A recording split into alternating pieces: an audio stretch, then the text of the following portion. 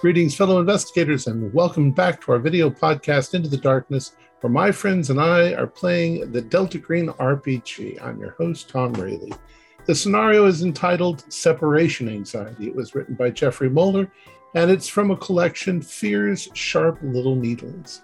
It's available from DriveThru RPG. Our game master is John Dos Passos, and this is episode 1. So without any further delay, let's begin our journey into the darkness. John? Thank you, yes. Today's story is set again, we find ourselves in Ohio, this time Darke County, Ohio, a little bit outside of Cleveland, where our 5 agents have all recently arrived because they all received an encoded email. They all have a special encrypted email applications on their phones, which they all received an email with the familiar header, we invite you to a night at the opera. Of course, you all know what that means from initiation, and upon opening it, it mentions with the header, Operation Appalachian Sunrise. It seems that a local geneticist, a biological researcher, Beatrice Bell, BB, as she was known, has unfortunately gone missing. Her work was notable and significant, and in addition to this, there are scientists in Delta Green that want to ensure that there is no unnatural element to it, and so you're being sent out to evaluate this and see what you can do. You're going to be going in as FBI liaisons, and so attached is instructions on a dead drop for where those of you who don't have legitimate police or FBI credentials can now get them.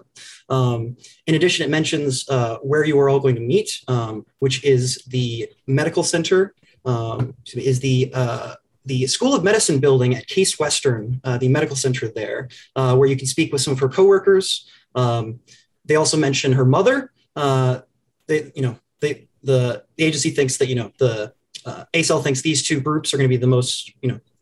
Her mother and her coworkers probably know her best. Unfortunately, she doesn't have a whole lot of friends, and from there, you may take the investigation as you like. It does mention that you will meet others there. It mentions maybe some code names, but nothing too incriminating. And then the final line is, P.S. Do please take notes. This email will self-delete in 10 minutes. And so we find ourselves outside the medical center of the university in Cleveland, as I said, the Case Western Medical Center. You're all sort of arriving, however you may, by car or whatever your preferred method of transportation is. And so why don't you all describe what you all look like as you meet, and you can have some introductions. Why don't we start with Prada and go down the left or right? Yes. Well, officially, I'm Agent Prada, but most of you will know me as Hades Vandermeer. I was involved with the Glass House incident. I became very interested after that in occult matters and was eventually approached by Delta Green. So now I'm officially, I'm kind of a reverse agent. I am Hades Vandermeer, and everybody knows that, but I'm secretly Agent Prada. I'm just bringing my expertise and getting rid of forgeries and things like that, and my own personal curiosity. I also live in Ohio, along with Agent Prawn and Agent Paradox. I mean, I don't live with them, but I live in the same state, so I'm familiar with both of them. Indeed. Most of you were brought in some of you for your specialties, others for merely that you are Ohio locals or nearby or were in Ohio at the right time. Next up, why don't you give us a description for Agent Patch as they arrive? Well, Patch brings to the team a medical expertise as a surgeon, specializing in trauma surgeries and combat. She is dressed formally, very no-nonsense, business suit and attire, her graying hair in a tight bun, and a very prematurely aged face, with a look of she's seen some things. And then we'll move to Paradox, Agent Paradox. So a figure pulls up to the building. He's got a motorcycle helmet on because he's riding in on a Daytona Triumph. And when he takes that helmet off, there's this kind of almost disheveled 5 o'clock shadow face of a man who has worked so many long hours. And this is Agent Paradox, who specializes in homicide investigations and criminology. And then Agent Pawn. Agent Pawn pulls up in a very obviously federal car, tinted windows, and pulls on his giant FBI jacket. He is a brick wall of a man, has a nose that's been broken maybe too many times in his youth and not quite set right, very close cut hair. And he gives a very kind of no nonsense look around as he pops the hood of his car and makes sure that his concealed weapons are on him before he heads in. Right. And it is worth mentioning that as our resident FBI agent, one of your superiors sort of very discreetly handed you a burner phone earlier. That superior is not involved in this investigation, but obviously is either a friendly or agent themselves. And so you're assuming that there is a handler at the other end of this line. However, you know that the sort of etiquette for this kind of op is to not call unless absolutely necessary, or you have something to report, or you're finished. Given the nature of this one as a sort of false pretense as a legitimate FBI operation. And then last but not least, Agent Parsnip. Yes, Agent Parsnip is an older computer scientist engineer, and so he was brought in for that kind of work. His general appearance is disheveled and kind of unhealthy looking. He smokes quite a bit, actually, and so that's kind of what his general, just, you know, I'm here to work kind of attitude. Very professional, yes, to the point. Well, I don't know about professional, but well, and sort of no nonsense type thing. Like, I'm here for the job. Yeah. Wonderful. Yeah. So as I mentioned, you all arrive at the Case Western School of Medicine in Cleveland, Ohio. It is, of course, a research center, as well as is attached to a full hospital that isn't involved with the school and the medical school. You see it is about midday. There aren't a whole lot of people in this part of the in this particular parking lot for this part of the facility. You know that you have your notes that you are to meet a Dr. Laura Bixby, who is one of the coworkers. That is your point of contact for this one. And as well as I mentioned, there is also the mother, Gertrude Bell, you can look into as well as your other lead. However, she lives in Kentucky, and so you just have a phone number for her. And so you are all free to make your introductions and go from where you'd like from there. Pawn and Paradox, nice to see you. Nice to see you as well, Prada. To see you. You got the same email that I did, then this sounds very much more like a police investigation than anything else. Missing doctor, missing scientist. Hello. Patch. You just call me Patch. Yes. Who made this? This is terrible. What is that? Coffee. What kind of coffee Garbage. machine do you have installed in your car? I just pulled it from the lobby. Ah, oof. Well, Cleveland isn't really known for its coffee. Just Hospitals aren't either. Who cares what it tastes like? Take a 5-hour energy if you need some juice. You're Parsnip, yes, correct? I am. Computer whiz. I know some circuits. Yeah. Well, I'm Hades Vandermeer. I mean, I'm sure you all know that already. But secretly, I'm Agent Prada. Right. Well, we're glad you dressed down to stay inconspicuous today, Agent Prada. But you see, that's just it. The more conspicuous I am, the more invisible I am. Nobody would ever suspect that I'm an agent of. Don't say it. Don't. That's like rule number 1. Paradox, why? Why did I recruit him? It's Well, fine. You're responsible for this clown then. That was hey, you. listen, I'm a good judge of character. I trust in Prada, and you should too. Everyone should. Oh, Parsnip? you're talking about me. Parsnip, you ever fired a gun? Oh yeah. Oh yeah.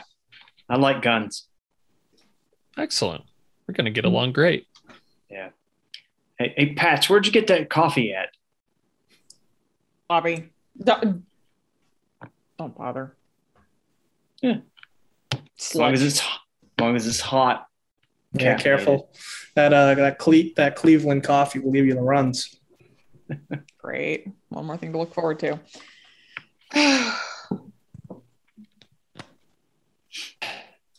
Well, do we go inside? We're inside. Where are we supposed to go?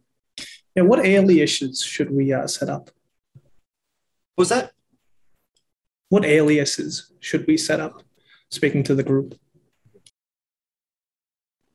Well, I assume your FBI badges that you Yeah. obviously have Yeah. should Yeah, have fake something on credentials, them. Yeah, something. All right. Well, I'll be FBI agent Steve Chen. Perfect. Yeah, the Paradox and Pawn have fake agent badges as well as their real badges if you want to use your real names, and then or feel that might be necessary at any point, but know the drawbacks for that. And then Patch, Prada, and Parsnip all have official FBI consultant or FBI professional staff badges, which just refers to anybody that isn't a special agent. Yeah, I requested John Smith as mine. Ah, perfect. Yeah, no one's going to question that. Right. And yeah, so you're all standing in the lobby. There is coffee, and there's the other things that you would expect as mediocre things that a medical center, as part of a school would offer. There's sort of the main part of the lobby, and then you're sort of brought over into a sort of a little side waiting room, and eventually you see a woman comes out. A sort of middle-aged woman. She introduced herself as Dr. Laura Bigsby. She says. Thank you so much for coming. We're really concerned for BB. She's one of our first year PhD students, and she was doing some really amazing work studying her own condition, actually, the Farnsworth-Bell syndrome. Are you at all familiar? I take it you're not involved in biological academia. Seems it was named after her. Yes. Well, rather, it was named after her family. Yes, she comes from the Bell family. See, the Farnsworth-Bell syndrome, from what we understand, it's a rare recessive inherited condition. It's prevalent in certain lines of the Farnsworth and Bell families, respectively. It's believed to have originated with she kind of looks at her notes, a male founder. Here it says arising in Kentucky in the mid-19th century. It seems that only people who inherit 2 copies of the mutated gene, as in both descendant from the founder, are affected. BB's mother must have unknowingly been a carrier, as well as her father. Now, this Farnsworth-Bell syndrome research is especially interesting. We've gotten some grants from the state and the government because, well. So let me back up a little bit. So the Farnsworth-Bell syndrome, it's, as I said, it's a genetic condition. It has traits that manifest in people. People with FBS are usually taller, thinner than a little normal. They usually have very fair skin, black straight hair, excellent reflexes, but very brittle bones, extraordinary long, slender digits. And most notably, their blood is very quick to clot. In fact, many of them need to take blood thinners as they age. And that last part of the condition is actually what makes it of potential medical value. And so that's one of the reasons that we've been, doing a lot of research into it, and that it's gotten the grants that it has. From what I remember, BB, she wanted to isolate the particular mutation of her rare condition.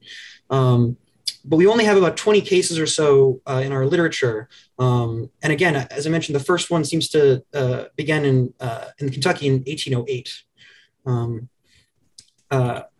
And she as well, she says, oh, by the way, and she pulls out like a little employee ID, like an extra copy of Beatrice. And she says, if you didn't already have a photo, she hands you a photo of BB. I mean, indeed, she looks like a younger woman, not unattractive, displaying all of these sort of unusual features that I mentioned. Some look a little odd, but some actually look rather nice. They're qualities that people would aspire for. And she says, yeah, like I said, we're all really concerned. It's been a few weeks now since she last came into work. I know that her mother is worried sick. She has a dog that friends have been, going over to feed that needs to be taken care of. But really, however I can help, you just let me know. I'm happy to help. And she takes you in and she says, here, why don't we, and she leads you through, you walk by the, sort of big windows where you can see into the laboratories where they do all their work. She takes you into BB's little workspace, right next to her own office. And she says, here's where she worked. Unfortunately, she took her laptop with her. But everything else is here. And like I said, I'm happy to answer any questions you may have. Is the Farnsworth-Bell syndrome, you said it's genetic mutations, but is it fatal? Does it cause mortality rate higher than normal, or?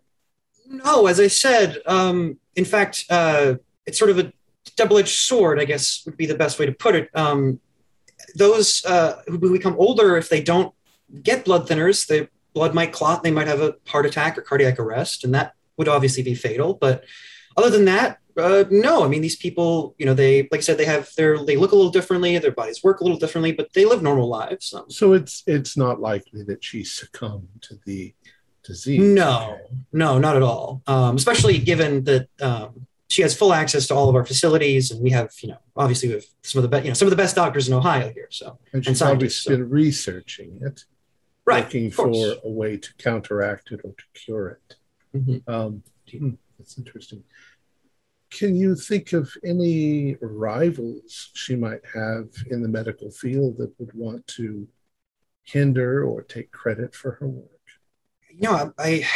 We were all, when the police first came in and we talked to them, we told them the same thing, that we can't, I mean, she was a good girl, she wasn't the social butterfly. So she, didn't have a whole lot of people in her life, but those that she did, they appreciated her, or they went, they had understanding of respect. She didn't get along with everybody here. There was the workplace squabbles and disagreements about things like that, but nothing. I mean, everyone, I think they even wrote well about their anonymous assessments of each other in the other PhD students. So I can't think of any rival here. I don't think perhaps her mother or one of her friends would be better asked. I don't think she had any bad spats with ex-lovers or anything like that. It's mostly kept to herself. I don't think she was really looking into relationships at this time in her life. As far as that the members of the family that actually have this would like it cured or removed. I can't speak on that. Maybe her mother could say. I don't know.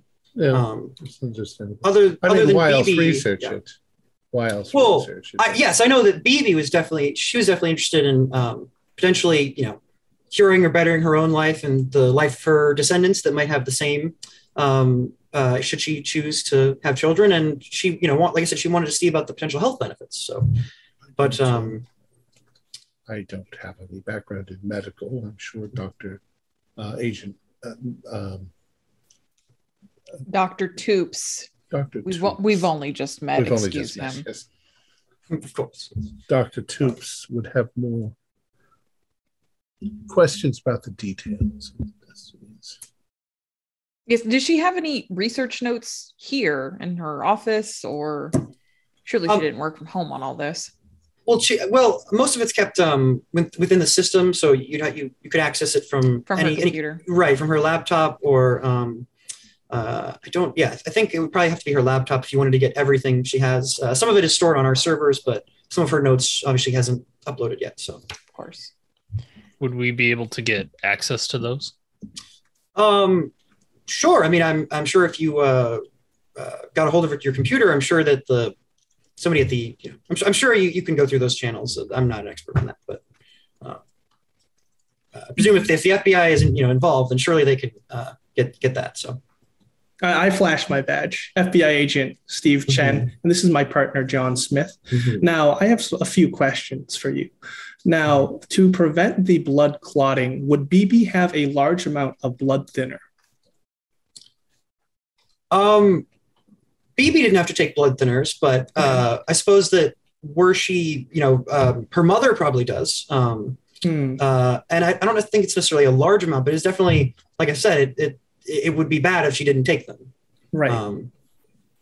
It's about maybe a normal or somewhat strong dose for somebody that has blood clots, but nothing unheard of. Okay. Excellent. If we could see her office, that would be handy. And she shows you in. She has just a little workspace next to her office. You do see there's some notes, some things that corroborate what Dr. Laura has said, some things that you don't quite understand, that medical terminology, lab tests and things like that. But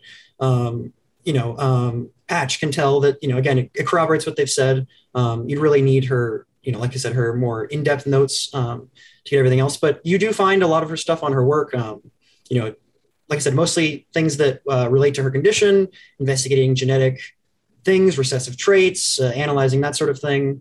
A lot of work in encyclopedias and different books and notes that are stacked up in her workstation there. If I may ask, going into her office, I'm not going to look at the papers or anything because that's what they're doing.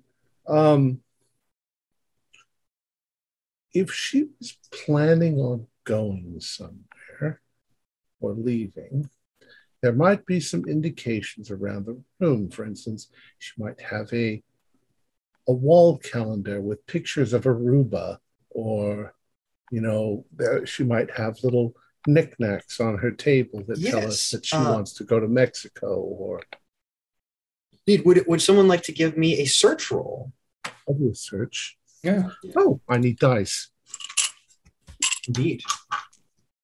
And just a subtle reminder, so this is Delta Green. So luckily, love the connection of the two systems. Mostly the same thing we're regularly used to. Just remember that doubles are now important.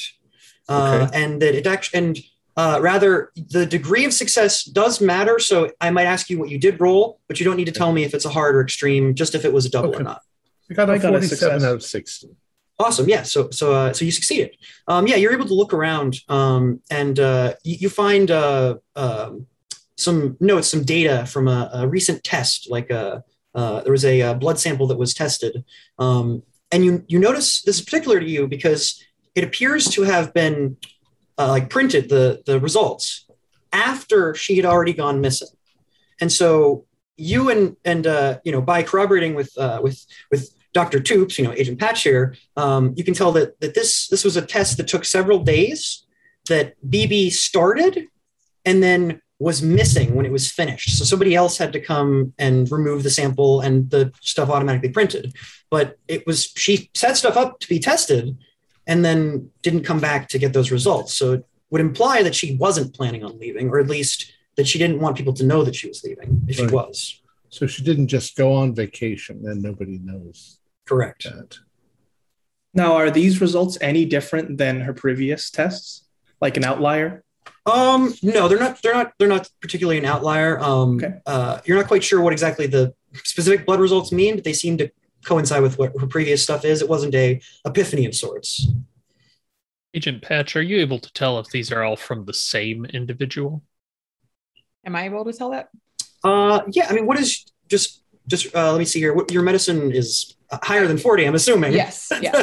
Right. So 60, so by you're not all in a rush right now. So just by having the medicine at 60, you're able to tell that indeed it looks like almost all of these results are all from BB. These seem to mostly all be results having to do with her genetic material, her blood samples, her genetic samples, tests with that. You do see that there are some reference tests or cross references to data they had on file, like the case that they mentioned in 1808, and results they have relating to those previous. Because I said there was about 20 previous Farnsworth FBS people on file that they have some, and some of those they have actual samples for.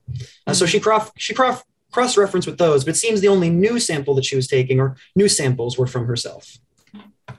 Very small sample size here. This is all hers, of course, but what they said about the number of people with this syndrome being so low, and the fact that both parents must be a carrier, makes me curious how her mother and father met, I guess.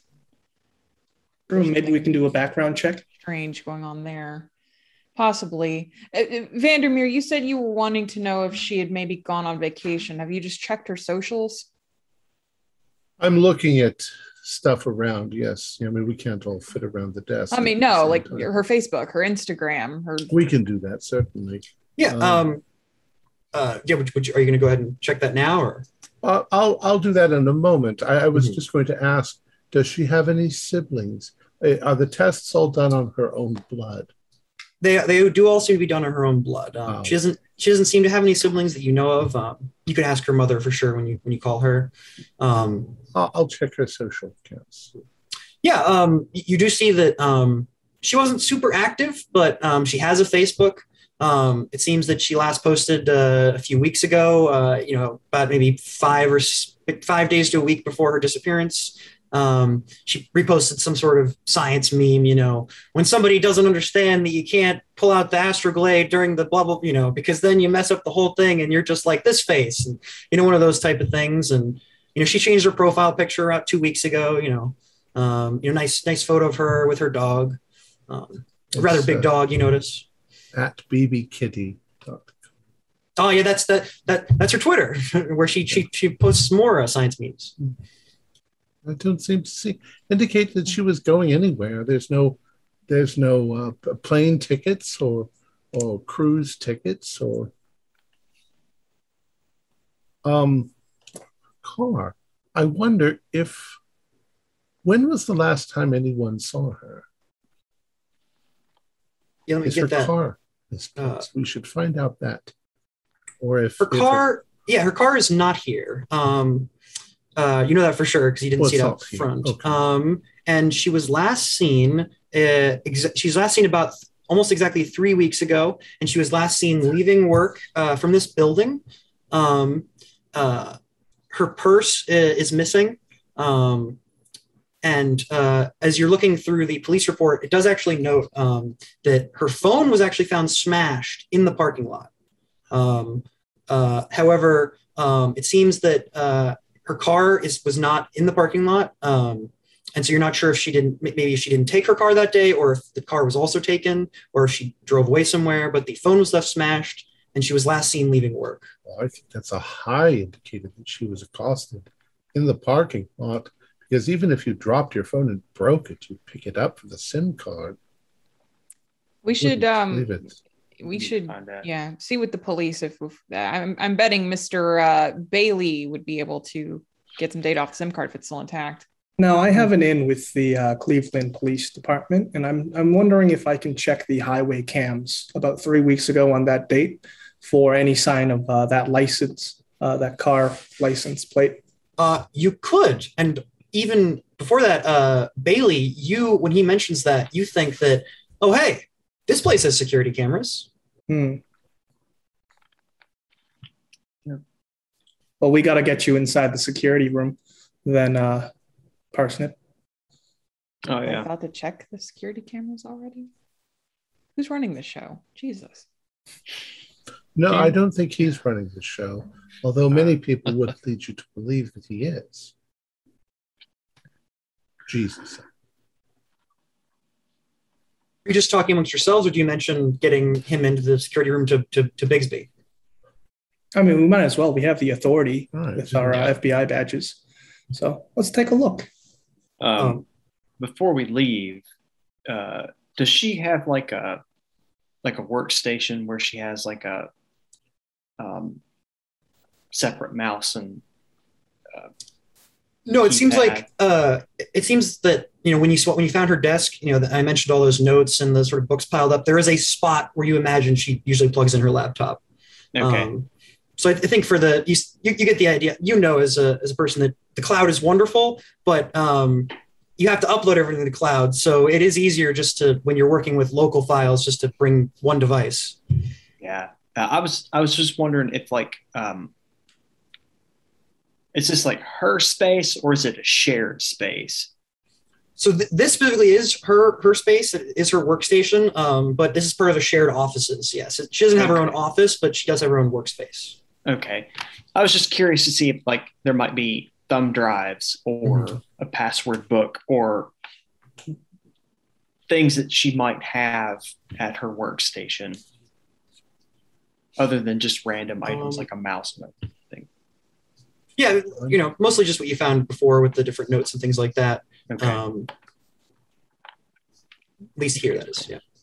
And yeah, so when you mentioned the cameras to Dr. Laura Bigsby, she's like, oh, of course. The police took a look. I'm sure the FBI would want to do the same.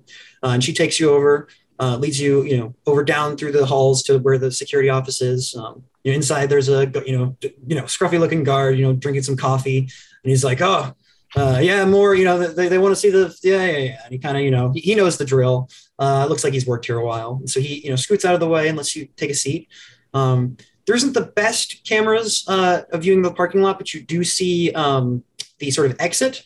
And you do see her leaving. You do see, as you scroll back, you do finally come to where BB leaves out through the exit. And you see her sort of kind of standing right at the edge of the frame, as if waiting for a ride or to somebody to swing around and pick her up.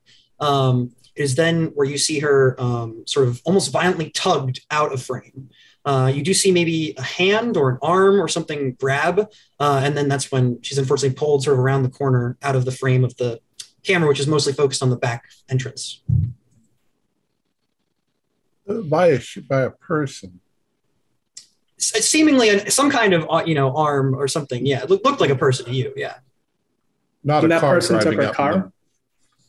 What? And that person took her car because her car has been missing.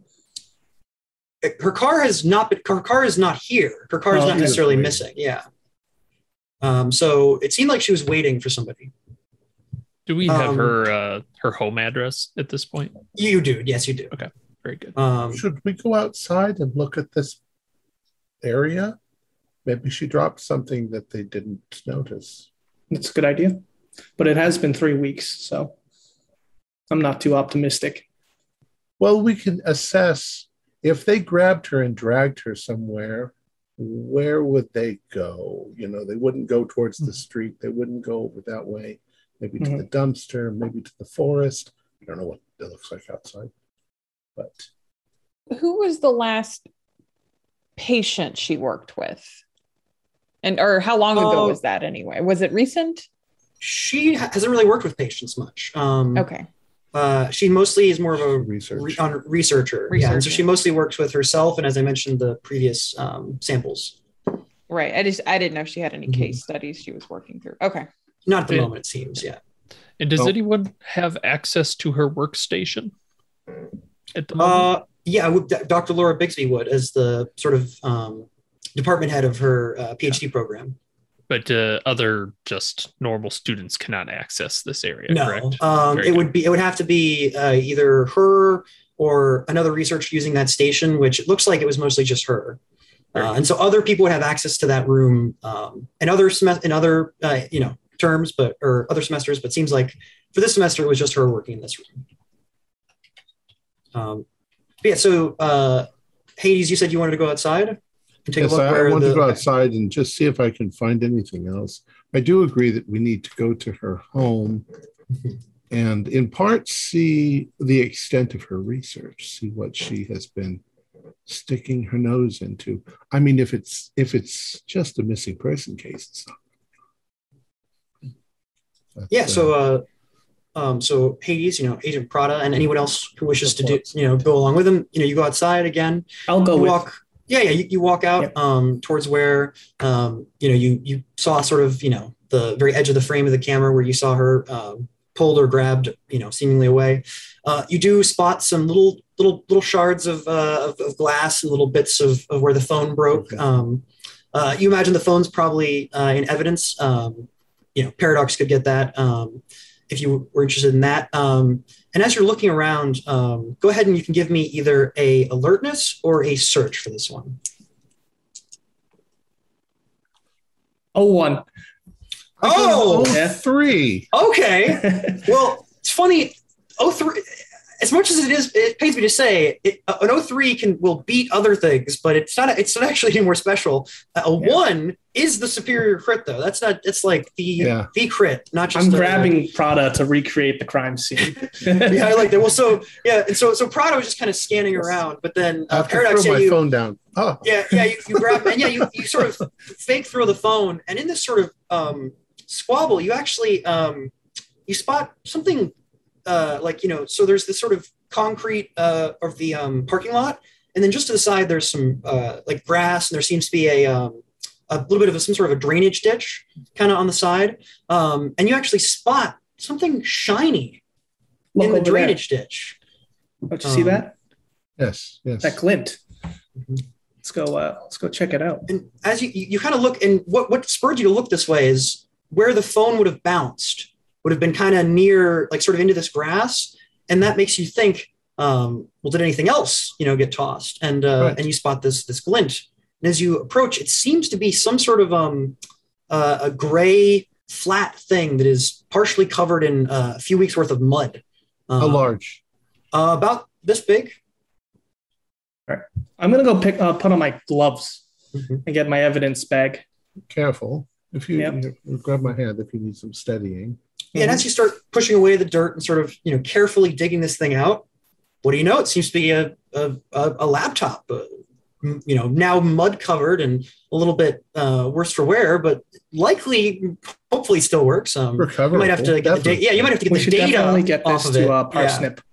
Yeah. So, but it seems that it was a good find and lucky spot. But you were able to find that you guessed that maybe just like the phone. She was sort of fumbling with her purse and, some things were tossed around. And it seemed that whoever, if she was taken and not just like pulled away, like, hey, loser, we're going shopping, then it seems that whoever grabbed her, kidnapped her, didn't really care about her possessions. They wanted BB.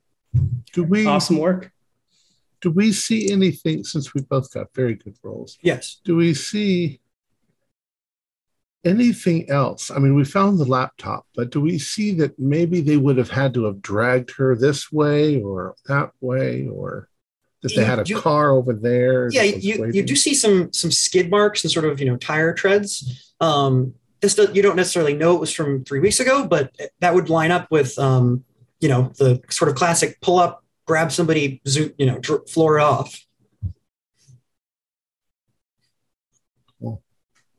So you're determined that at the very least somebody drove up and was like, "Let's go." You don't know if that was a kidnapping or a friend napping, but it was one of those two things. It seemed like a kidnapping. It started to very much seem like that, because if they were friends and the friend made me drop my laptop and my iPhone, they wouldn't be my friend anymore. Absolutely. Well, and she hasn't showed up for work in 3 weeks. So. Right. Let's go. I'll get this laptop to Parsnip then. Take this. Thank you. Let's take this inside. The best we can extract the information somehow. I'm sure Mr. Bailey has. Yes. That's that. Yeah, do you want to go ahead and see if it's working now or save that for later? Let's be careful, because if we put the button and it blows up, then we're responsible. I'm going to let the professional handle that. Let the professional handle it. Then we can blame him if it blows up. I wanted to ask if this laptop situation was like we couldn't even log in if we weren't connected to the hospital's internal network on a VPN, that kind of thing. Because if we can't access her stuff outside of the hospital, we should probably go ahead and try to do it now. It would be best if the hospital did not know we had the laptop, though. True. I thought maybe the Dr. Bixby was with us. That's why I mean, there might be sensitive data on this laptop that we don't want getting out to the public. Right. You imagine that if she's bringing the laptop to and from home, that at the very least you could access it from either here or her house. Our house. Okay. So it's either you can access it from anywhere with the right credentials like she would have on the laptop, or those two locations. Agent Vandermeer, before we go to their home, you were looking through her Facebook. What was the dog's name? You do notice that she did post on that profile picture, me and Boris and, enjoying the sunset. Boris. Asking the important questions. Yeah, it looks like a big dog, a big cuddly dog. Boris the Spaniel. We I don't know Spaniels. we might want to get some sort of dog treat before we pay a visit to her home and are savaged. Good idea, Mr. Smith. I'm just saying we shouldn't shoot the dog. Well, we should also look a little bit around around her workstation, see if we can find passwords, because she might have them. Hospitals like this would be very secure, so they're going to be 16-digit passwords, probably. Yeah. Give me a luck roll, somebody. So that's just a 50-50. You can either call it or just roll and assume low. 55. Well, that's bad, isn't it? That's bad, unfortunately. So she doesn't have any passwords written down here. You're kind of getting the idea that she would, keep those a little closer to the chest. Maybe at her house. Yeah. You didn't find her purse laying in the mud, oh, did you? Geez. No, I would have noticed that, I'm sure. No, yeah, you didn't find the purse. Unless it was a trashy purse, in which case I probably wouldn't have noticed it. Well, Paradox, you said you could get the phone, right? The phone? Place to start. Yeah, that's another good. I can recover the phone from the police department, so I can probably go with maybe Mr. Pond, so he can cover. So the question here, though, is given that you would have to go into the Cleveland Police Department's, I'm assuming that given that you are a detective with Dark County, they would know you. So you either need to disguise yourself as a FBI consultant, or you're going to have to go in as your actual identity and try to sort of, just be, keep it on the down low. I can get you the floor plan and all the security measures for the police department, and I can send that over to you, Mr. Pond. Yes, that sounds fine by me, as long as you four stay safe going towards the house. Also, potentially you might want to ring the mother. If we're thinking this is an abduction, it's possible that whoever grabbed her because of her research of her heritage. Mm-hmm. Her mother may be in danger as well. Do you know the mother? I know. Do we know if the mother lives kind of in the Kentucky-Ohio border region, or? Yeah, sure? There's about. It's definitely rural Kentucky. You got the idea. So that you might as well just call her rather than make the trip out. Got it. While you do that, I think I'm going to pay a quick visit to the library. I would like to do some research and see if I can find anything on Farnsworth and Bell families from Kentucky 1808. If there's some incident or some family history that ties the two families together. All right. So let's go ahead. We'll do I guess we'll start with the PD since that was first suggested. So the plan, from what I take it, is that Paradox is going to give Pawn all the information that he needs, and then Pawn's going to go in as an FBI agent to get the phone for their investigation. Yep. You've got the jacket for it. Indeed. Yes, you do. All right. And I'm assuming you're using the John Smith badge. Correct. Yes. Yeah.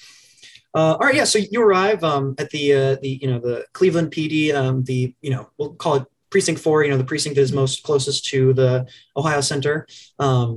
You walk in, you see the front desk just as Agent Paradox described to you. Maybe you even got an earpiece, kind of situation. Oh yeah, that's up to you too. Yeah. Kind of like, oh yeah, avoid her. She'll hold you for 15 minutes of some conversation. Skip that receptionist. Oh, Nancy. Talk to the other one. He just looks real grumpy. So yeah. So you avoid her. You talk to the quick and to the point receptionist, and she says, "Oh, sure," and she gets you, Lieutenant Phillips. He says, "Oh, hi. I understand you're working the missing persons." And so here is where I need you to go ahead and give me a persuade or bureaucracy roll to get this clean without questions asked, no paperwork signed. Otherwise, you're gonna have to make this more official. That is a pass on persuade. I mean, it's awesome. Technically a pass on both, but I was yeah. Was it double or no? Just right. Cool. Yep. Awesome. And so he says, all right, yeah. And he goes to the evidence room and he brings it back. He says, unfortunately, there wasn't. We were able to. The SIM card's still there. Can't get much out of it. Seems to be mostly destroyed. See what your text can do. Just make sure it gets back to us. Thanks. Sure. Yeah. And you said you were Agent Smith, right? Yes. Okay, cool.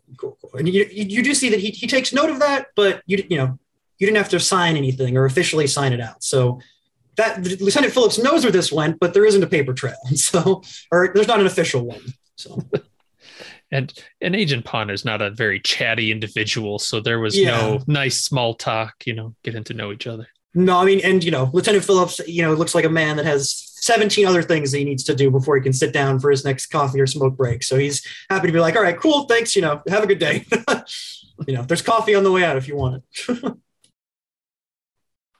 All right, so seems like you've got that you can analyze next. So then why don't we do the mother phone call? Who is interested in, was it just Patch that wanted to call the mother? Or did anybody else want to take part in that? What are we going to ask her? I'm assuming we're just going to ask her the last time she talked with her daughter, the same kind of stuff we asked Bixby. If there's anyone she knows that would want to harm Miss Bell and that kind of thing, I suppose. Maybe she could give us a little more information on this condition as well. Awesome. You want to take lead on that, Paradox, or? I think I'm most suited for it. Sure. Go for it. All right. So I'm going to call up Gertrude Bell. Yeah. Gertrude Bell. Yeah. So it rings a few times and eventually, you hear a woman answer. She says, hello. Yes. Who is this? Hi, good afternoon. This is Steve Chen, FBI agent. Is this Gertrude Bell? Oh, yes. Yes, it is. Yes. We're actually calling because we're inquiring about your daughter, BB. Oh, BB, yes, my dear Beatrice. I've been, we've been so worried. I've been so worried about her. I'm always, me and my rummage club. We're always keeping her in our prayers. She was a good girl. Was really working on some great stuff. Very smart. Very, really doing us proud. Well, with any information you can provide us can help us with her swift recovery. Well, did you talk to some of her coworkers? There's that Dr. Laura. I've talked to her a little bit since her disappearance. I think she was one of the last people to see her. Right. Some of our agents have been in contact. Okay, good. With her. Good. Yes. I'm no researcher myself. I just know sort of our family's tale, I guess. But all right. Can you tell me the last time you talked to Beatrice? Oh yes, of course. About 3.5 weeks ago, we had a very nice chat. She sent me some pictures of Boris. It was his birthday recently. So he got a wonderful doggy cupcake. Wonderful dog. Him, very, very, very lovable. Is the most lovable bloodhound I've ever met. So he's very good. Very, very good boy. Okay. Now, did Beatrice ever mention to you about any breakthroughs in her research or anything of that sort? No, I mean, she said recently she was very confident. The medical center had received a grant from the state of Ohio. And so she was well off. Her PDH program was going well. nothing groundbreaking yet, but I mean, I'm sure, she was making great strides, connecting back, some of her data with something about, other ancestors, so, like I said, some of this medical talk goes above my head, but I'm very, very happy and proud of her work. So I obviously want, her to get back to that as soon as she can. So maybe we can switch the subject to family. Now, has she had any contact with her father? Well, her voice gets a little timid, and that she's kind of embarrassed to speak about this kind of topic, and she says, "Well, to be honest, no, she didn't really know her father at all." And she kind of sheepishly admits. She says, "Well, her father was a man. He went by Jimmy. He was a very, very handsome fellow. I admit it was a little bar fling, passing little thing in my youth, a little passing mistake that gave me a wonder, that is BB. Unfortunately, I lost track of him after I fell pregnant. But she did take after him physically. It seems. She has my eyes, but she has a lot of his traits." Well, don't worry, Gertrude. I'm not here to pass judgment. But do you know anything else about this Jimmy? Maybe a last name? No, unfortunately, like I said, I never got it. I met him, in a bar in rural Kentucky. We square danced, and I think we had whiskey and I think some Brian Coke or something, and then he sort of swept me off my feet. It was a different time back then. Things were a lot simpler. We didn't really know about the ramifications of our actions in our youth. Now, can I tell if she's telling the truth? Yeah. I mean, so what is your psychology? Or sorry, what is your HUMINT? My HUMINT is 50. Yeah, and so even over the phone, with that, you're talking to her. She's happy to talk your ear off. And so you do talk with her for a little bit, and you get that she's very sincere. She was a little bit, sheepish, so she might not give you all the dirty details about the event, but it seems like it was just a little passing encounter with this Jimmy guy. She gives you a description of him. It matches the sort of it matches kind of Beatrice's description a little bit. Obviously, he's a guy, so there's some differences. She mentions him very rugged looking. Very man of the earth kind of look that she was attracted to back then. Okay. And yes, she seems, like I said, very sincere, very legitimate. She might not be sparing you of every dirty detail, but she is not lying to you. But nothing used to identify who this Jimmy fellow is. No frequent haunts or anything. Just drops off the face of the earth after her pregnancy. Well, it seems that she lost track of him. So perhaps he didn't go around that part of Kentucky anymore. But thank you so much for your time then. Yes, it was wonderful talking. You said it was Steve Chen, right? It was wonderful talking with you, young man. Please do give me a call if you we will be sure to update you on any developments. Thank you, please. I would really appreciate that. Thank you. Goodbye now. All right, great, wonderful. And then we head to Prada at the library. Did anybody want to accompany? I actually remembered that it's not 1920, so I have the library right here in my hand. That is very true. Unless I run into a wall, I don't have to go to physical copies of things. So I've been sitting here trying to find some of this information. Yeah, sure. So I guess perhaps while the others are, making their phone calls or getting the phone or working with the computer, you can just simply be, nearby. And so, go ahead. And for this, why don't you do me a history roll for this one, since you're specifically looking at the historical. History 54. And history is 75. 75. Yeah, you have very good. I remembered a very good history. So you're able to look through, and you are able to sort of, it takes you a little bit of digging, but you do find, you're kind of looking. It's hard to get a lot about that particular fellow. So as you're looking through, before you find anything involved with the 1808 case, you do actually find about 50 years ago, you find a pattern of about 10 missing persons, and they all, have these sort of unusual physical descriptions similar to BB's. They mention very fair skin and dark hair. Some even specifically mention sort of long fingernails. One mentions that the person suffered from, sort of a brittle bone type thing. And so they were like, one case, they were worried that maybe somebody fell down the stairs or and was never found or something like that. But they all seem to be Farnsworth-Bell syndrome. You would guess. At least they're all Farnsworth-Bell syndrome. From the description, yes. At least they had traits that would make them mistakenly identified as such. And there's about 10, at least 10 that very much match those descriptions. All from around the same time or across 50 years? It stretches around 50 years, but it is notable that most of these have happened in Kentucky or Ohio. Or Ohio. Can I make a list of the intervals between them? If it's like every 5 years, every 6 years. It seems that there is no there's no consistency, right? However, are you interested in looking into this further? Well, yes, I would. I look for patterns. So if there's dates that they went missing, we are in Delta Green, so I'm going to check and see if the phase of the moon is corresponding to their.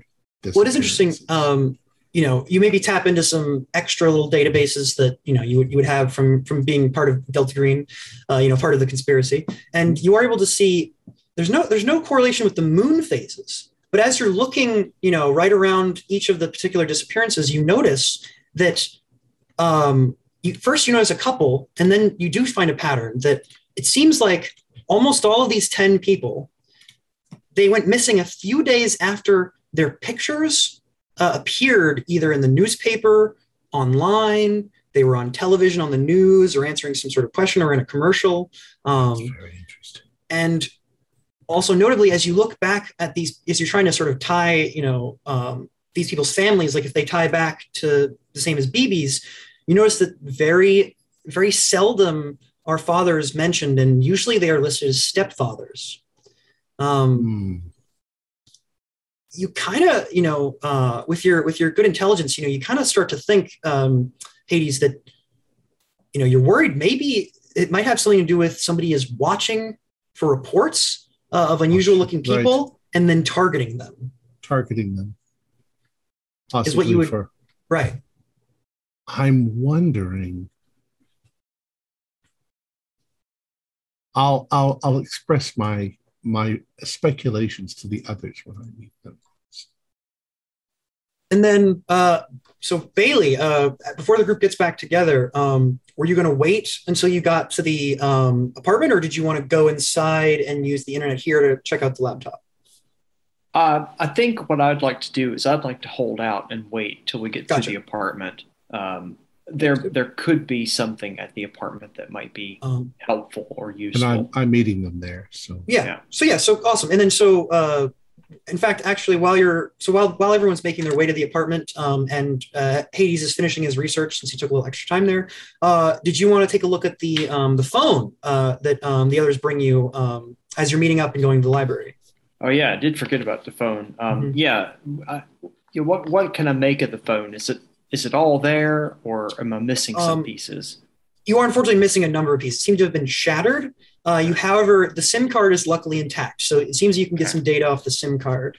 You're able to get, the recent call history, recent texts, and it seems, most of the data seems rather normal.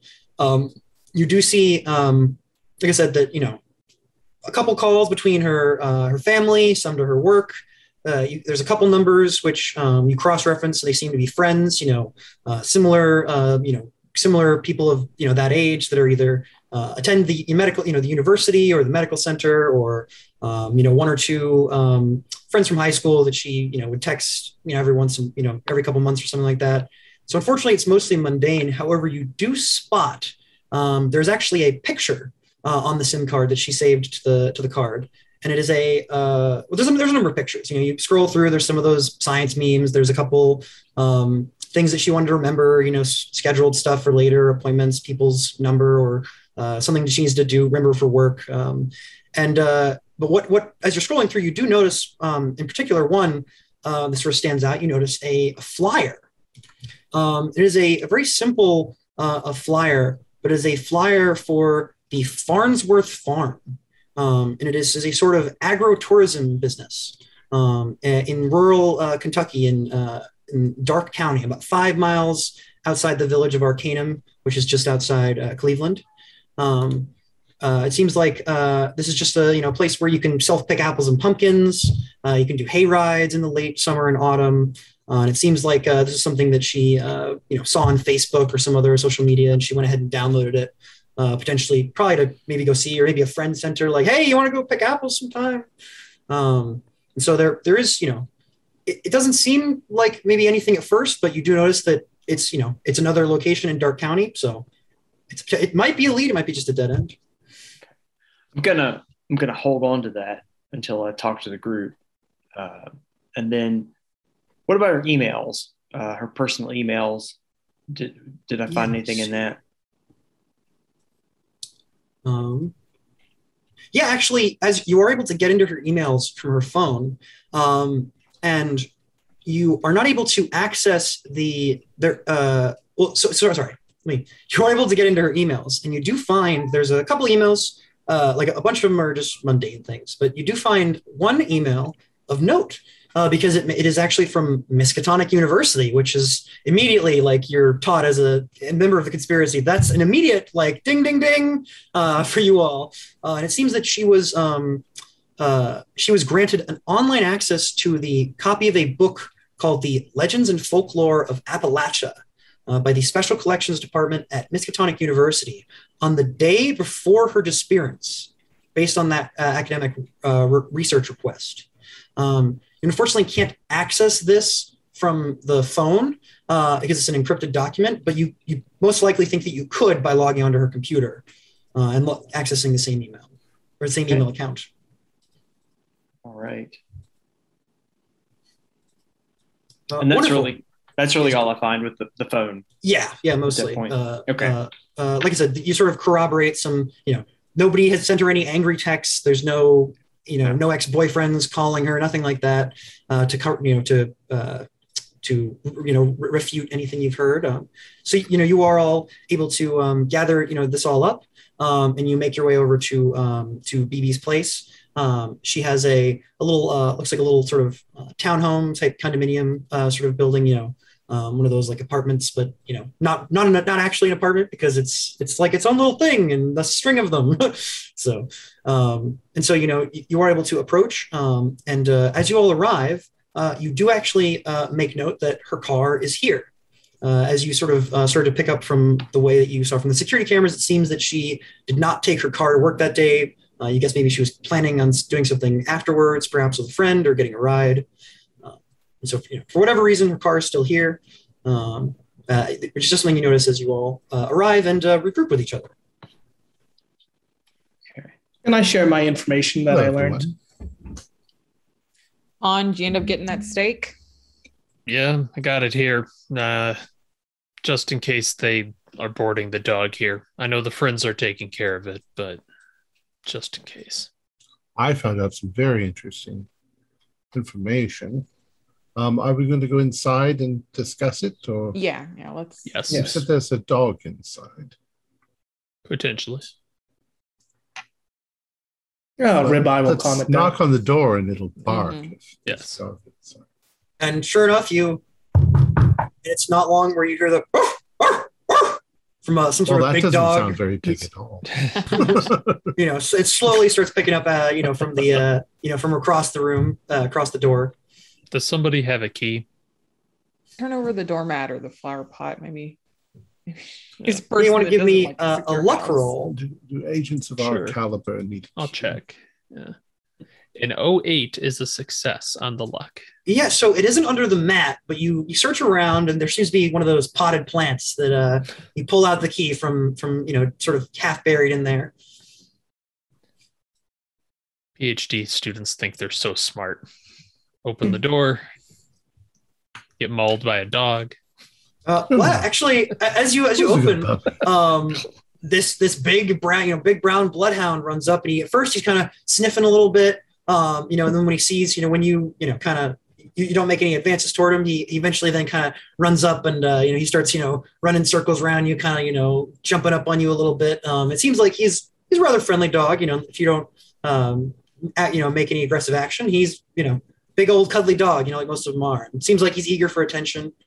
You just see a note on the counter with some half opened like a half filled bag of dog food, and it's just a note. It says to whom it may concern, we're searching for a forever home, having some trouble finding it. We come by every week or every few days. If you find a home, feel free to take Boris, signed, and it's like Agatha, you assume one of BB's friends.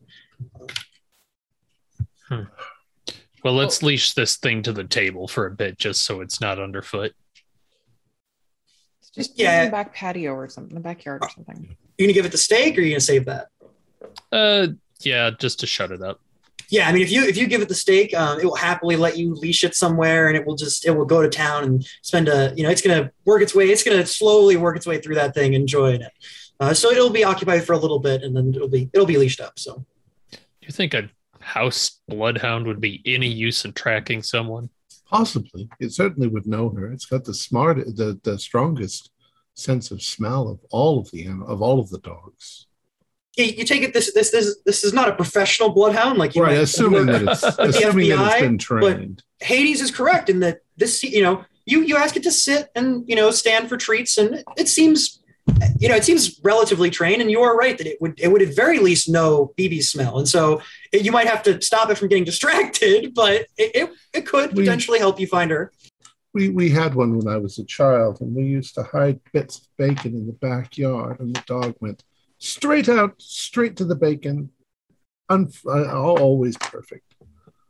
So I found out something very interesting. Over the past 50 years or so, there seem to have been 10 people, all of them matching, their descriptions matching the Farnsworth Bell syndrome people. They all went missing. Now, there's no distinct pattern. There's no intervals. They're not disappearing on a particular day of the month or during a phase of the moon, but they all appeared at one point or another shortly before their disappearance in the newspaper or something like that, as if somebody was watching, waiting for a Bell to show up. And almost all of them take place in Kentucky, with a few in Ohio. Do you think they are all in the Bell family, descendants of because there's the Farnsworth and the Bell, right? Could this were be they all Bells? The Bell family? Let me double check, actually. It's a good question. It seems that no. In fact, given the way that paternal names work, some of them don't even have the last name Bell or Farnsworth because they have stepfathers or they have adopted families. Yeah, they almost all have stepfathers. The fathers are almost never mentioned. They always leave. Were any of them patients? Were any of them patients of BB? Oh no! This is over the last 50 years. Oh, okay. Yeah, not even the most recent or anything like that. No. I don't think she had patients. She was a scientist. I'm case. I mean case studies. I know she's working with. That is a question. In that you don't think any of these missing people are the 10 or the 20 samples that she had from the past that you saw earlier. Right. So what I'm wondering is, since the fathers seem to disappear. And haven't you just told me that her father also seemed to have disappeared? Yes. His name was Jimmy. Maybe that father is the same person. I'm wondering I'm not wondering that, but I'm wondering if our Dr. BB was abducted for some sort of breeding. Were they all women? Mommy, I guess that wouldn't matter. Plus, all the fathers are the ones that disappear. All the women are the ones that are eventually abducted. Did she have a child? She didn't have a child. No. If somebody is impregnating these women and then they're giving birth to more cases of the syndrome. I don't know. It's all missing women that have gone missing. It's Yeah. all women. Well, if men? the fathers are missing, then That would be correct. It seems that these are because they're all matching BB's description specifically. So they have similar traits to hers. Hallmarks of the condition that she has. Right. And that matches the story that Gertrude Bell told me when she met her BB's father. Now, BB's father disappeared shortly after Gertrude got pregnant. Mm-hmm. And I did get a first name, and that was Jimmy. What's interesting is that there would have been no way for her father to know this is a recessive gene. Gertrude would not show any signs of this.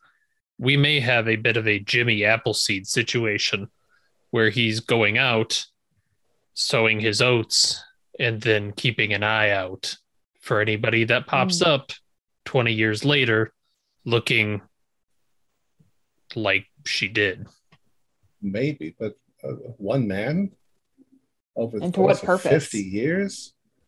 And Clearly they're getting kidnapped for some reason. Some organization. I mean, For all we know, it could be us. the timeline could match up. Prada, if you think about it, if he started as a young man in his 20s, an old man in his 70s can still be, making children. So In any case, we know that there's somebody else involved. That this is not some random grabbing of a woman in a parking lot.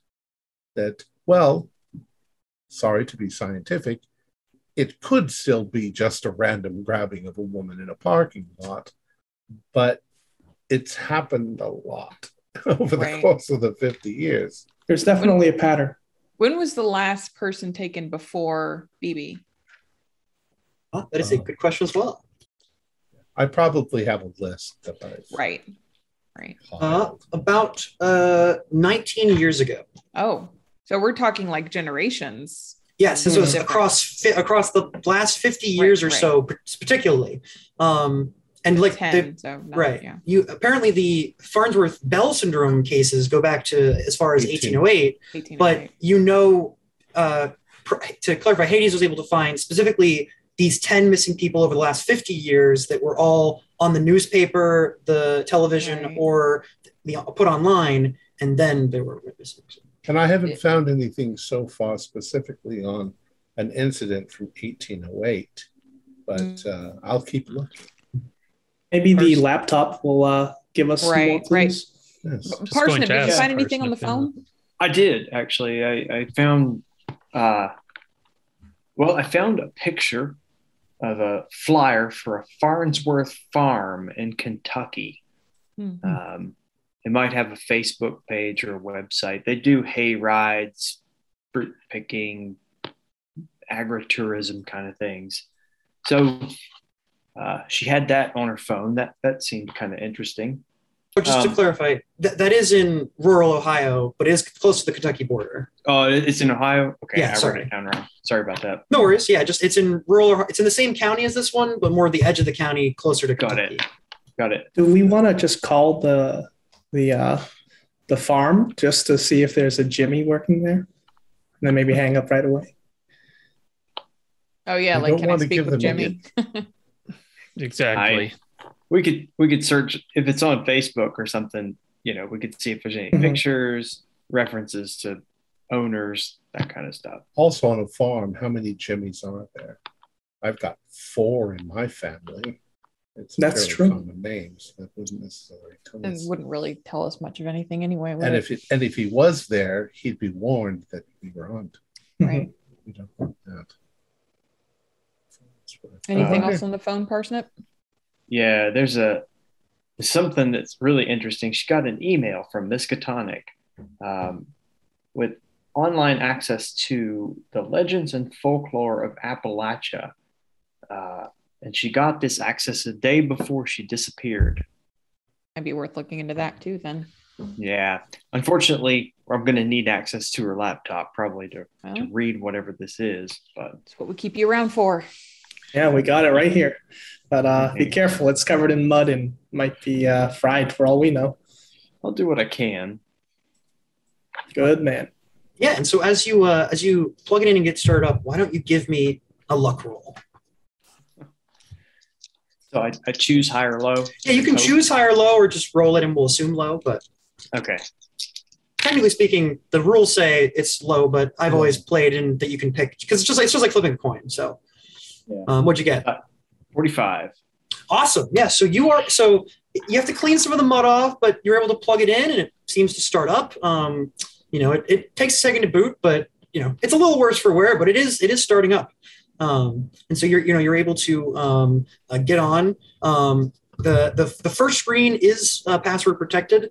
However, you look around and similarly to the way you did at the office, you see it actually takes looking under the drawer, and the roof of the drawer has a sticky note on it, and you pull that off, and that has the passwords. And so you remembered what you did earlier, and were able to find that. And so you're able to get into her computer. Yes, thanks, John. Now I have to move mine. Whoops. Great minds think alike. However, as you are starting to interface with it, you're going to need to give me a roll here, which would be, okay. I believe. Let me just make sure I'm telling you to roll the right thing. That would be Would it be? You can go ahead and do either SIGINT or computer science, whichever is higher for this. Okay, I have the same in both. Okay, perfect. So yeah, we'll call it computer science. But so I rolled a 48 out of 60. Okay, great. Yeah, and so at first it is a little bit rough because as you start going through, you start as a computer scientist, and you are well experienced. You know your way around the digital world. You found that unfortunately there is a virus on this computer, and so you have to sort of fight against the virus at first as you're logging through. You are quickly able to determine, by looking at the code of it, that this is some sort of custom designed keylogger that activates and sends information to a particular IP address if certain words are inputted or searched. And before you even track it down further, that the IP address, just from the kind of IP address that it is, corresponds to somewhere near Arcanum, Ohio, in Dark County, which is where you're going now. So it's somewhere locally. It seems that it's where she got it. Your best guess is that you can sort of trace it back to numerous online academic repositories that happen to contain research data, specifically about Farnsworth-Bell syndrome. And you start thinking, okay, that makes sense. And as you're looking, you're able to, well, first of all, you find those emails again, but as you're dealing with this virus, you're able to determine that the terms Farnsworth-Bell syndrome, legends and folklore of Appalachia, and James Farnsworth are three of these search phrases that you were able to, you find them in the code of the virus, given that your skill in coding and computers, and you're able to then look in her browser cache, and indeed, BB searched all three of these things, which triggered that virus. So you are able to at least sort of disable it for now, so that it doesn't further get in your way. But it seems that she was unfortunately infected and likely didn't know it, given she wasn't a computer scientist herself. Now, you are able to find, first of all, her copy of the book, which you can take a look at. But you also find an encrypted document containing some more of her notes about her research. This is going to require either a medicine roll or a crit on an intelligence roll to decipher this, which I'm sure that Patch can take a look at. In addition, as I mentioned, you find, let me pull up here I can actually send the information for it. You find the legends and folklore of Appalachia, which seems to be some sort of like I said, it was something that she got from the Miskatonic, or one of their data banks. Can you have found? where is it? Sorry, hold on. Pull right up. Yes. So it is Legends of Folklore of Appalachia. As you are able to get the secure document open after you deal with the virus, it seems to be an oral history compilation that has been generated by several Miskatonic University field historians all the way back in the 1920s. The book contains most of the information on the historic Farnsworth Bell clan, which, it's an odd-looking family matching the description of the Farnsworth Bell hybrids. And it was led by a reputed sorcerer named James Farnsworth. He was reportedly born in Kentucky in 1808 to a single mother who was a reputed witch.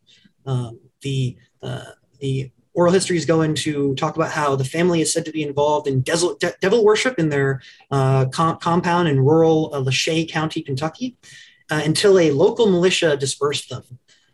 Many Farnsworths were killed, but several of them, including James, escaped.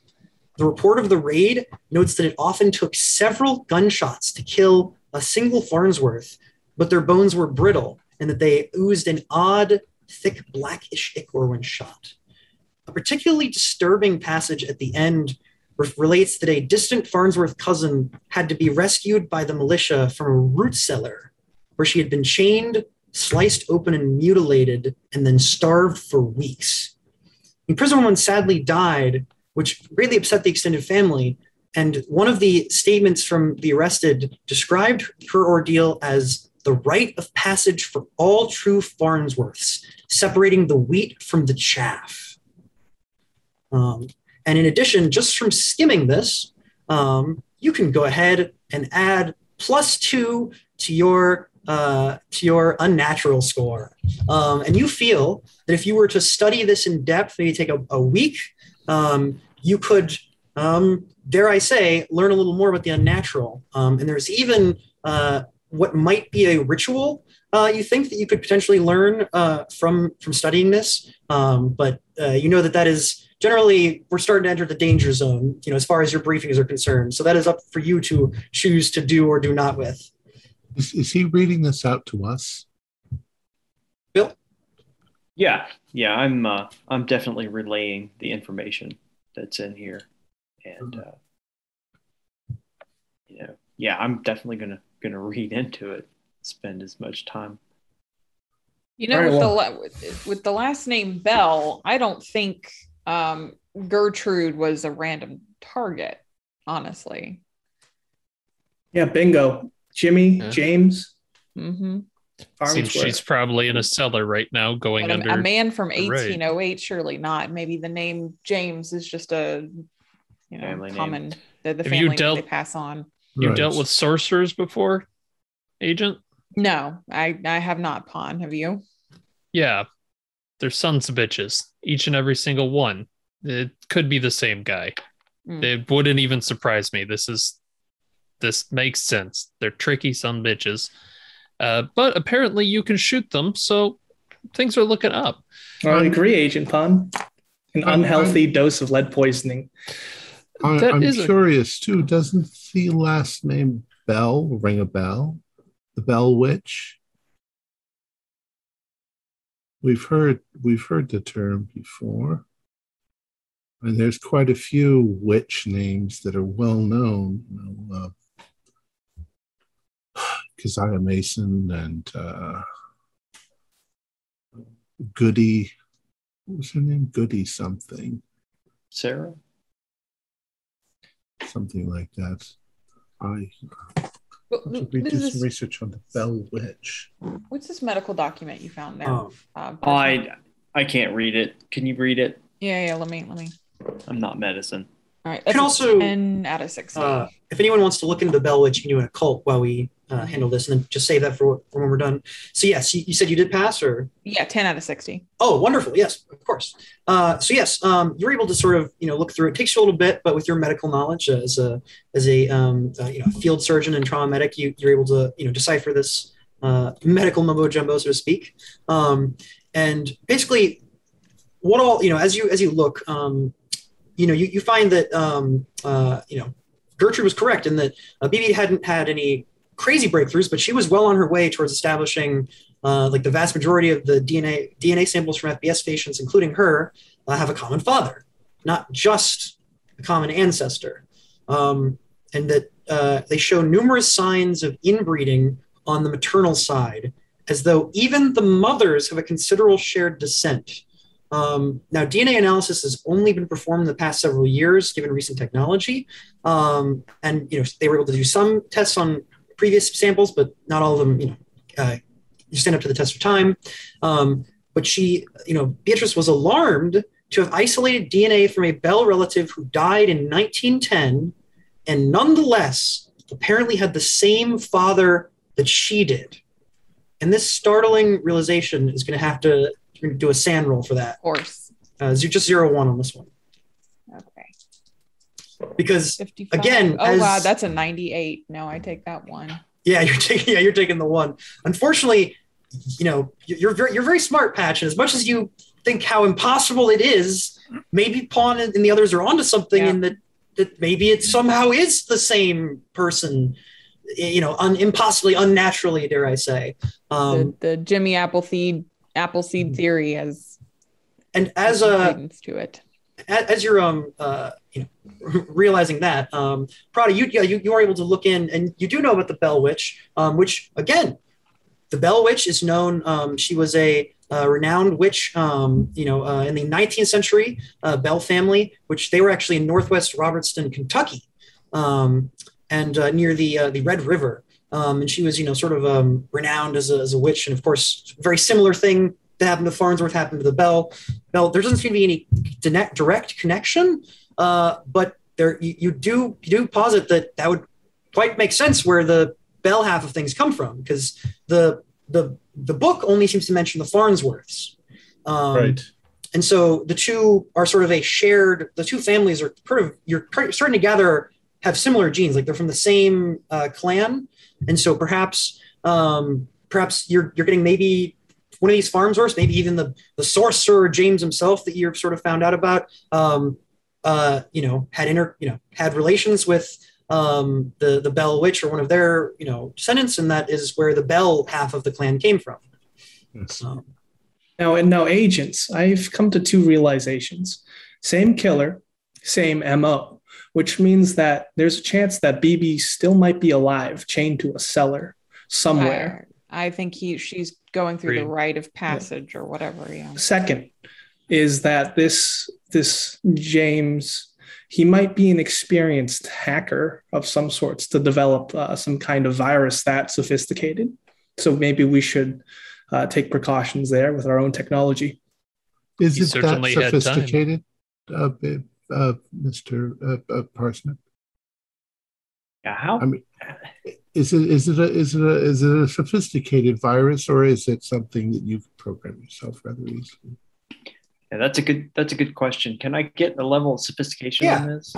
So it's not the most sophisticated because you were easily able to track that the IP it's from Dark County. Like they're not bouncing their IP or anything like that. It would take you'd have to spend a little bit of time researching, but you think that you might even be able to sort of triangulate or hone in even further where this IP is coming from within Dark County. It's near Arcanum so far, but you probably further pinpoint that if you spend a little bit of time. Yeah. So, I mean, do we want to invest the time to do that? Because it might be worth it. But also, find out where the person BB's is. chained up somewhere. Yes. Yeah. But So we is don't that what know. our hypothesis is?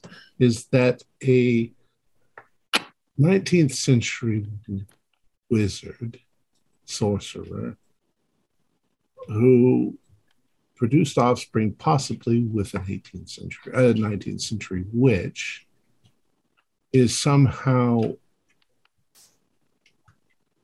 capturing women who are related to him over the course of 50 years and chaining them up and putting them through some sort of an ordeal to see if they are true Farnsworths.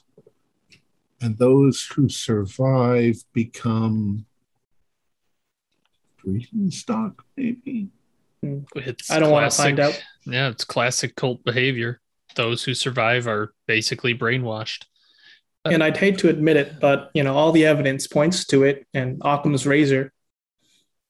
Paradox, when you talk to Gertrude, you're sure she didn't know anything about all of this? Yeah, I know people. Okay. And just from the tone of her voice, she was just a worried mother. But you did use the word murder. Do we have any evidence that anybody was actually killed?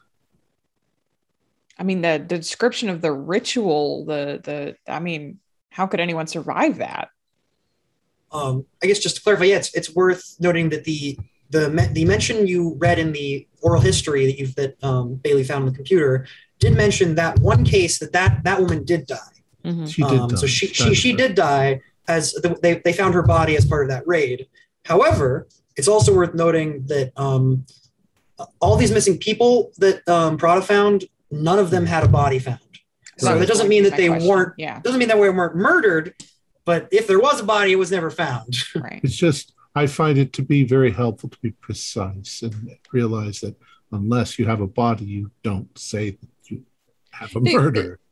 But it's very likely that they were murdered. In this account, it did mention that there were other members of the family, that James got away, and there were other people there aiding and abetting him in whatever it is that he's doing. So it could be that these are the women that survive the ordeal and then go on to perpetuate all of this as well. I do, though, find the one idea of a wizard or sorcerer living for an extended period of time to be the most difficult to swallow of the story. I could understand if he was passing on this magical ritual generation to generation as he went along, but evidence does seem to point to one individual.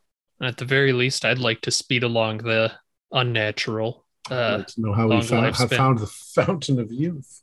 If nothing else, perhaps the women that survive the ordeal go on to train up the next Jimmy, and then he perpetuates the crimes. What if, I think that we should find, there may be a way, if let's say the sorcerer has an extended lifespan, who's to say that he didn't start long before 1808, and that there just wasn't the reporting system that we would have? It's entirely possible. Right. But I mean, I'm that wondering was the frontier prior to 1808. Agent Patch, you've looked at the blood work. Mhm. We know that these individuals tend to have quick clotting blood, and that's probably part of why they can take so many bullets. Mm. Do you know of any compounds that can either negate that or speed it along to the point where a simple injection of some kind might immediately clot their blood? Anything I could do, Keeper, to kind of Ronald conclusion. would yeah. thin I their suppose- blood. They bleed to death. If you had a sample of the blood, you could Mhm. probably make something like that. Right. It would be sort of a medicine roll, using that particular stuff. Otherwise, you'd have to have a significant unnatural score to produce that Right. out of nowhere. Yeah, Mhm. the hospital should still have their sample they were running tests on, unless the tests are destructive in some fashion. So there goes the idea of blood thinner coated bullets. I was just thinking that. It had crossed my mind, yes. Dart guns with Exactly. That's quite a dose, you know. correct. I want to look around her home just to see if there's anything to give any more light onto. Sure. I mean, yeah, Yes. it seems to be rather a little bit of a kind of a Spartan kind of townhome. Mostly things that are scattered around, stuff to do with her work. She's got a couple, different things. Seems like she's got some astronomy magazines and like a little telescope that she, pokes out of her back, like little deck thing that they have. As part of most townhomes. And so she liked astronomy. It seems like she has she has like an Xbox system, that she uses, to watch Netflix and TV and things like that. So she is, typical STEM sort of hobbies. check and see if she's got some sort of a logbook on her astronomical. She's looking at particular things. Is she a student at like Ohio State, somewhere local? She's not, a distant student at Miskatonic. No. She's she is a student at I don't know off the top of my head. It's the college associated with the Western Medical Center. Okay, so, School of Medicine. So local college. Okay. Yeah, I believe it's the Cleveland University or Ohio University or College of Cleveland. One of those. Gotcha. And so it is. She is a local student. Like I said, mostly she keeps things rather clean. There's some clutter just from hobbies and little bits of notes from work at her little home desk, but mostly she keeps things together. Of course, there's no food. The friends have already cleaned that out when they came to check on the dog. It looks like nothing has really been disturbed other than, like I said, just maybe the kitchen where they were feeding the dog, but it hasn't been tossed or anything like that. Paradox, you maybe noticed that it looks like maybe there was a subtle search done, but this place wasn't deep searched or anything like that. It wasn't, nobody tossed the place or anything like I said. So it seems rather normal. You do notice Boris has finished his steak and is sort of happily following you around from the limits of his leash. And so he seems happy to have people around. I'm going to call my friend Jacqueline Donovan and see if she would like a bloodhound. She likes dogs. Well, do we want to keep it for a little bit? If we're going out to Parsnip is pointing out, it might be useful to root out the root cellar using the hound. Perhaps, but it's got to be taken care of by somebody. I mean, we can leave it here for a Fair while. enough. I'm not doing it.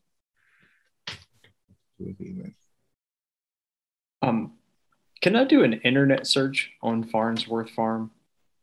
Yeah, of course. You find the same flyer. You find some ads, like maybe like a kind of crudely made Facebook page. Sort of advertising the same things. It is a sort of like I mentioned, an agritourism business. Seasonal attractions, self-pick apples and pumpkins. They do hay rides. Given it's kind of autumn right now, so some of these they're currently offering. They do notice that there is a posting. They do post no dogs allowed, and mention something about they're after too many times of dogs eating their crops, they just please leave your dogs at home. But other than that, they seem very much like please come buy our things, kind of just regular kind of ad. At least from that side of things. Did you want to maybe look any other angles, or are you just sort of Googling it sort of just with the regular internet? I mean, if there's any other options that would be available, I would certainly go for that. I'm really just trying to see, is this Farnsworth Farm Jimmy's? Well, got a staff page or something. Yeah. There isn't a staff page. There is a like a sort of about us page, but it doesn't give a whole lot of names. However, you do think that given you're with DG, you're with the conspiracy, and you've got a detective and an FBI agent with you, you could probably access, with their help, census records, or potentially see who supposedly lives at the farm and see if there's any James that live there. So with somebody with a high enough bureaucracy score, or a lower score with a roll, does anybody have it over 50 by chance? What? No. Bureaucracy. No. All right. Does somebody want to give me a bureaucracy roll then? I've got 25. So it looks like Paradox is on it. Yeah, I'll roll it. I suspect we're about the same. 18. Awesome. All right. So yeah, it does take a little digging. And using some systems and some credentials, you're able to get into, like I said, census records and the records from the county. It seems that actually dozens of people named Farnsworth, that have the last name Farnsworth or Bell, all do live at the same address in the rural Darke County, Ohio. It seems to be about 5 miles outside of Arcanum, a little bit more outside of Cleveland. And of course, this does correspond to the Farnsworth farm. However, there is no James Farnsworth or Jimmy Farnsworth or Jimmy Bell or James Bell listed at this address.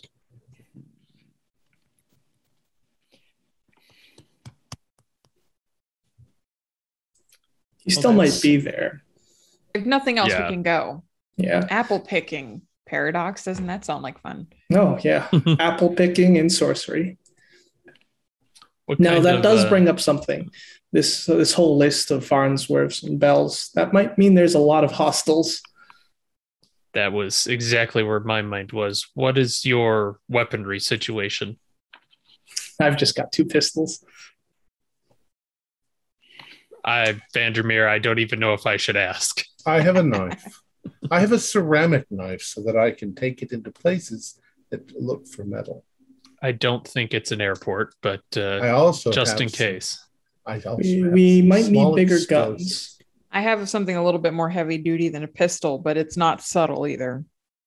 I don't think subtle is going to be a problem. I don't think we should be walking into a farm full of children with an assault rifle either, Pawn.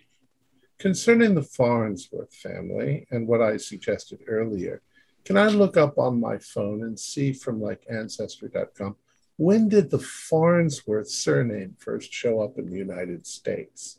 When did they migrate from Europe? The GM is sitting there going, Jesus Christ, these people ask questions that I'm not prepared for. That answers my question. I'll tell you what.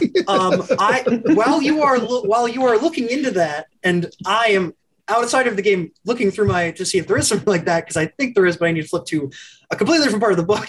So why don't you talk amongst yourselves, and Hades will inform you if he finds something. I mean, if we find out that they came here in the 1600s, it could be that they are from a long line of European sorcerers. Well, before we drive into the boonies, is there anything else we should be looking into before going to the farm? I'd still like to see if we could get some info on the blood, if possible. Yes, that's right, Pawn. Sorry. And Parsnip. Yeah, that's. I was gonna do that actually and forgot. Get into access her logs, her research logs, all the things that she's uploaded to the servers at the Case Western. What if we find out about the people that are currently running the farm and do background checks to see if they're involved in any criminal activity that other missing people. Or if nothing else, they all have a similar look to them, right? Or if there's an existing warrant. Mm-hmm. Yeah. I was hoping to see. I was hoping to find some pictures on the internet. Mm-hmm. If they're under investigation. Look, there's nothing. There's no hashtag Farnsworth Farms on Instagram. You can go search and see if anyone's taking pictures. We should also bear in mind that we're not really a criminal investigation. We're trying to find out if there's anything, if the wizard aspect of it is real, and stop it from happening. In which case, we could just barge in there and shoot any wizards we find and then disappear into the night. Now you're talking my language. That's true. I wonder how long it would take for us to get there. Yeah, who knows if that wizard can zap you? Yes, if we go by the axioms for Delta Green, then we must understand that we need to survey, we need to be careful, we need to be thorough. Our priority is not to rescue the woman who's been captured, but hopefully we can. That certainly is a personal priority. We don't want people dying. But at the very worst, it'll be her death at the hands of cultists, Satan-worshipping cultists. That's what they usually say. It does depend a bit on how far she's gone through this rite. You do need to be prepared that she may be unsavable even if we save her. Right. Then we can study her. Perhaps we should do some reconnaissance, a stakeout of sorts. I agree with absolutely. Yeah, maybe for guard patterns or any unusual activity. I mean, as far as we know, they have no idea that we're on the case. So I could just go walk into the farm and be there like, oh, how quaint. I can write up a paper on it. I just happen to be in town. I mean, that's exactly what I do. And then while I'm in there distracted, I can say, oh, could you show me your dungeon where you keep your prisoners? Maybe we can all go in as friends and try out their apple cider donuts.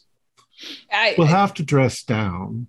Prada, it's not a bad idea to, I don't know, give them a call and say you'll rep them on social media or something if they give you like a little tour, something private, a little bit behind the scenes. And then the rest of us can be staged as apple pickers or whatever. Pawn, you look like an apple picker. I don't really look like an apple picker. Yeah, I don't know that all of us fit that, and there's no way that I want to be too close to that without some form of weaponry. I've gone undercover plenty of times during some stings, so I'm comfortable doing that. So I did actually find something.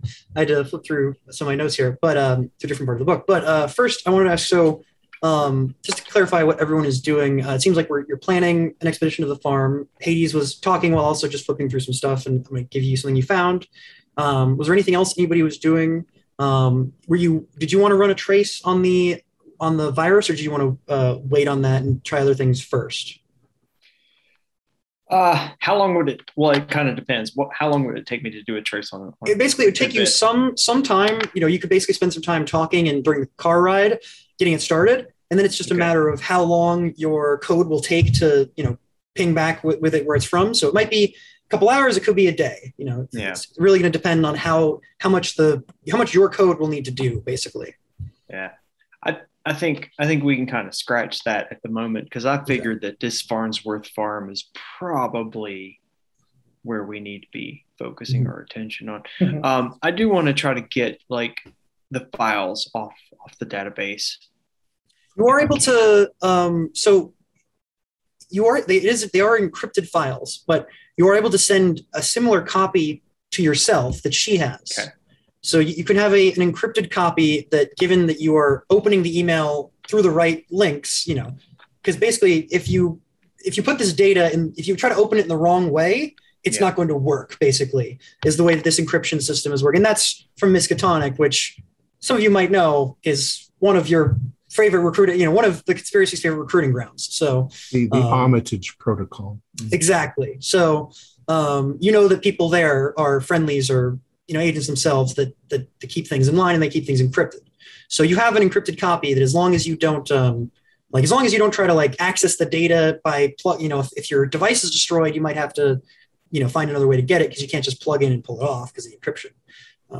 Wonderful. All right, cool. So in that case, you're all getting ready. You're taking a copy of this tome that you found potentially for later. Prada, you are looking. Yeah, go ahead. Just quickly, can we get on Google Earth and see if we can get a satellite view of the farm? Well, in that case, why don't I actually have two things for you then. So the first thing that I will do is can I do this? Can I do that? Yes. So put the map there. So this is what you would get from just a sort of a satellite view. And I will also, we can stream this for just a moment for everyone else here. Hold on. It seems like there are a number of apple orchards and trees, of course. There's also a number of pumpkin patches. It seems there is some sort of a little bit of a playground type area. There's a number of different bushes. It seems like there is some farmhouses and residential houses and a parking lot. And so it seems like, it seems generally to match with, the information you've seen. You even spot a couple people, working and going about. It seems like it's appears from the satellite view to be like any other, farm that might be, like I said, agro-tourist type farm that offers these kinds of services and seasonal things. So that's the general sort of layout of the area. And then the other thing I wanted to show you is, someone is able to pull up a satellite map as well. Hades, you're looking through, you're checking the sort of genetic database sites and things like that, Ancestry.com, those kind of records. And it seems like, unfortunately, no, you don't find anything pre-1808. It seems like the geneticists, researchers seem to have, they're onto something there. And that's when this seems to have started. It was around 1808 is when it really came into sort of into the news, into the sort of the common light that this sort of thing was going on, and that this mutation that existed. However, it's strange that when you're looking through, you find a report from, is called the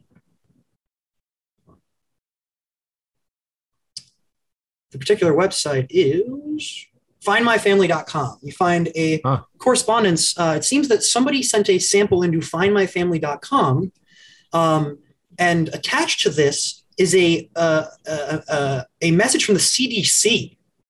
And so it is, not necessarily public record. However, using some of the resources you have available to you, perhaps again using the databases or sort of the go ahead, the credentials that you have as sort of fake FBI agents, or with Pond's help, you're able to get in and find that there is actually a letter. There's a letter from a Sergeant Tom Barkley and a CDC that has to do with this sample in this CDC investigation that happened a few years ago, that has to do with this sample that somebody submitted. I found a interesting little letter here. It's a memorandum from the Los Angeles Police Department. Sergeant Tom Barkley, LAPD, infectious outbreak desks from the CDC, to the CDC, sorry. We are requesting your assistance for analysis of the enclosed blood sample from an infectious disease biohazard perspective. The sample was taken from the home of James Chang, age 17. Mr. Chang was found decapitated and torn to pieces in his bedroom, almost as though he was the victim of a bomb blast. However, no signs of explosives were found. He had been seen earlier in the day by his parents, Robert and Emily Chang, both respected local physicians. His girlfriend, London Sinclair, age 17, admitted in an interview that she had visited James in his bedroom about an hour before he was discovered. However, she was ruled out as a suspect simply because no human agency could have forensically caused this crime scene.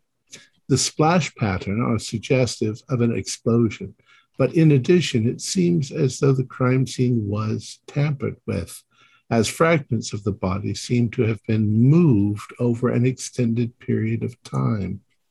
It makes no sense.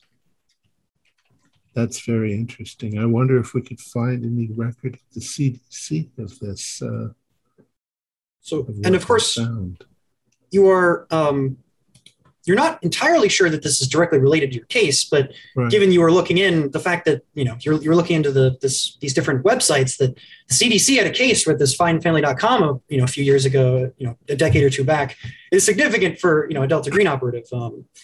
It seems like this is definitely something that if Delta Green, if the conspiracy was heard about, they would investigate. However, about 20 years ago when this, or not 20, about 10 or so years ago when this happened, you were still sort of transitioning, and so it was very likely that one of the more cowboys was the person who handled this case. And unfortunately, you don't have all the records, and so they don't know if this is something that you're not sure if Delta Green investigated this in the past or not with the CDC. It's not our current case, anyways, but we have the information, so we can pass it on. Yeah, and you do have a couple names there as well. Yeah. I think this is a rather good place. We can have you all, does anybody else wanted to do anything before you head to the farm for the first time? Or anything that we couldn't do in preparation as part of next episode? I think that what we're going to do is head to the farm, but we're going to do so carefully. Okay. So that we don't just walk in. If other agents are not worried about time, I wouldn't hate literally scoping out the farm for a night. I agree. That's wise. Mm-hmm. Go get a hunting scope and check it out from afar. Sure. Then a perfect place for us to end it then is, so you all get some gear. You get a hunting scope. Wasn't anything else we can iron out in between the weeks, and you gather this gear up. You head out at night. You sort of stealthily try to approach from afar, and you do see that. Seems like the place is, as a business, closed from the outside, but you do see a couple lights on in the houses in the farmhouse. Like there are obviously still people here. And as you're looking with the scope, you get sort of an eerie sight as you see what looks to be some sort of a little bit of a fire. Like they're having some sort of campfire or bonfire, but it looks way out back. Like perhaps it's beyond the apple trees. Like they're way out behind their groves. And so you just see the little bit of the smoke from the fire rising up as they seem to be doing something here at night. And that is where we will close the curtain for this week for our opera. Standing. Our players included Holly Buteau, Nathan Decker, Julian Arba, Alex Sun, and myself, with John Dos Passos as the keeper of the secrets. We have a Discord server where you can chat with our other members. You can set up private games, and you can learn the finer arts of gameplay and game mastering. We provide audio-only versions of our shows free for you to download from Podbean or iTunes. If you'd like to help support our show, please visit our Patreon account. Just $1 a month helps us a lot. Like, share, and subscribe to our channel, and punch the bell icon for updates on our latest shows, and leave us some comments. We enjoy reading them and answer any questions you might have. This is Tom Rayleigh, together with all the members of our gaming club, inviting you to journey with us once again into the darkness for another adventure into the universe of H.P. Lovecraft and the Delta Green role-playing game. Until next time, good luck and good gaming.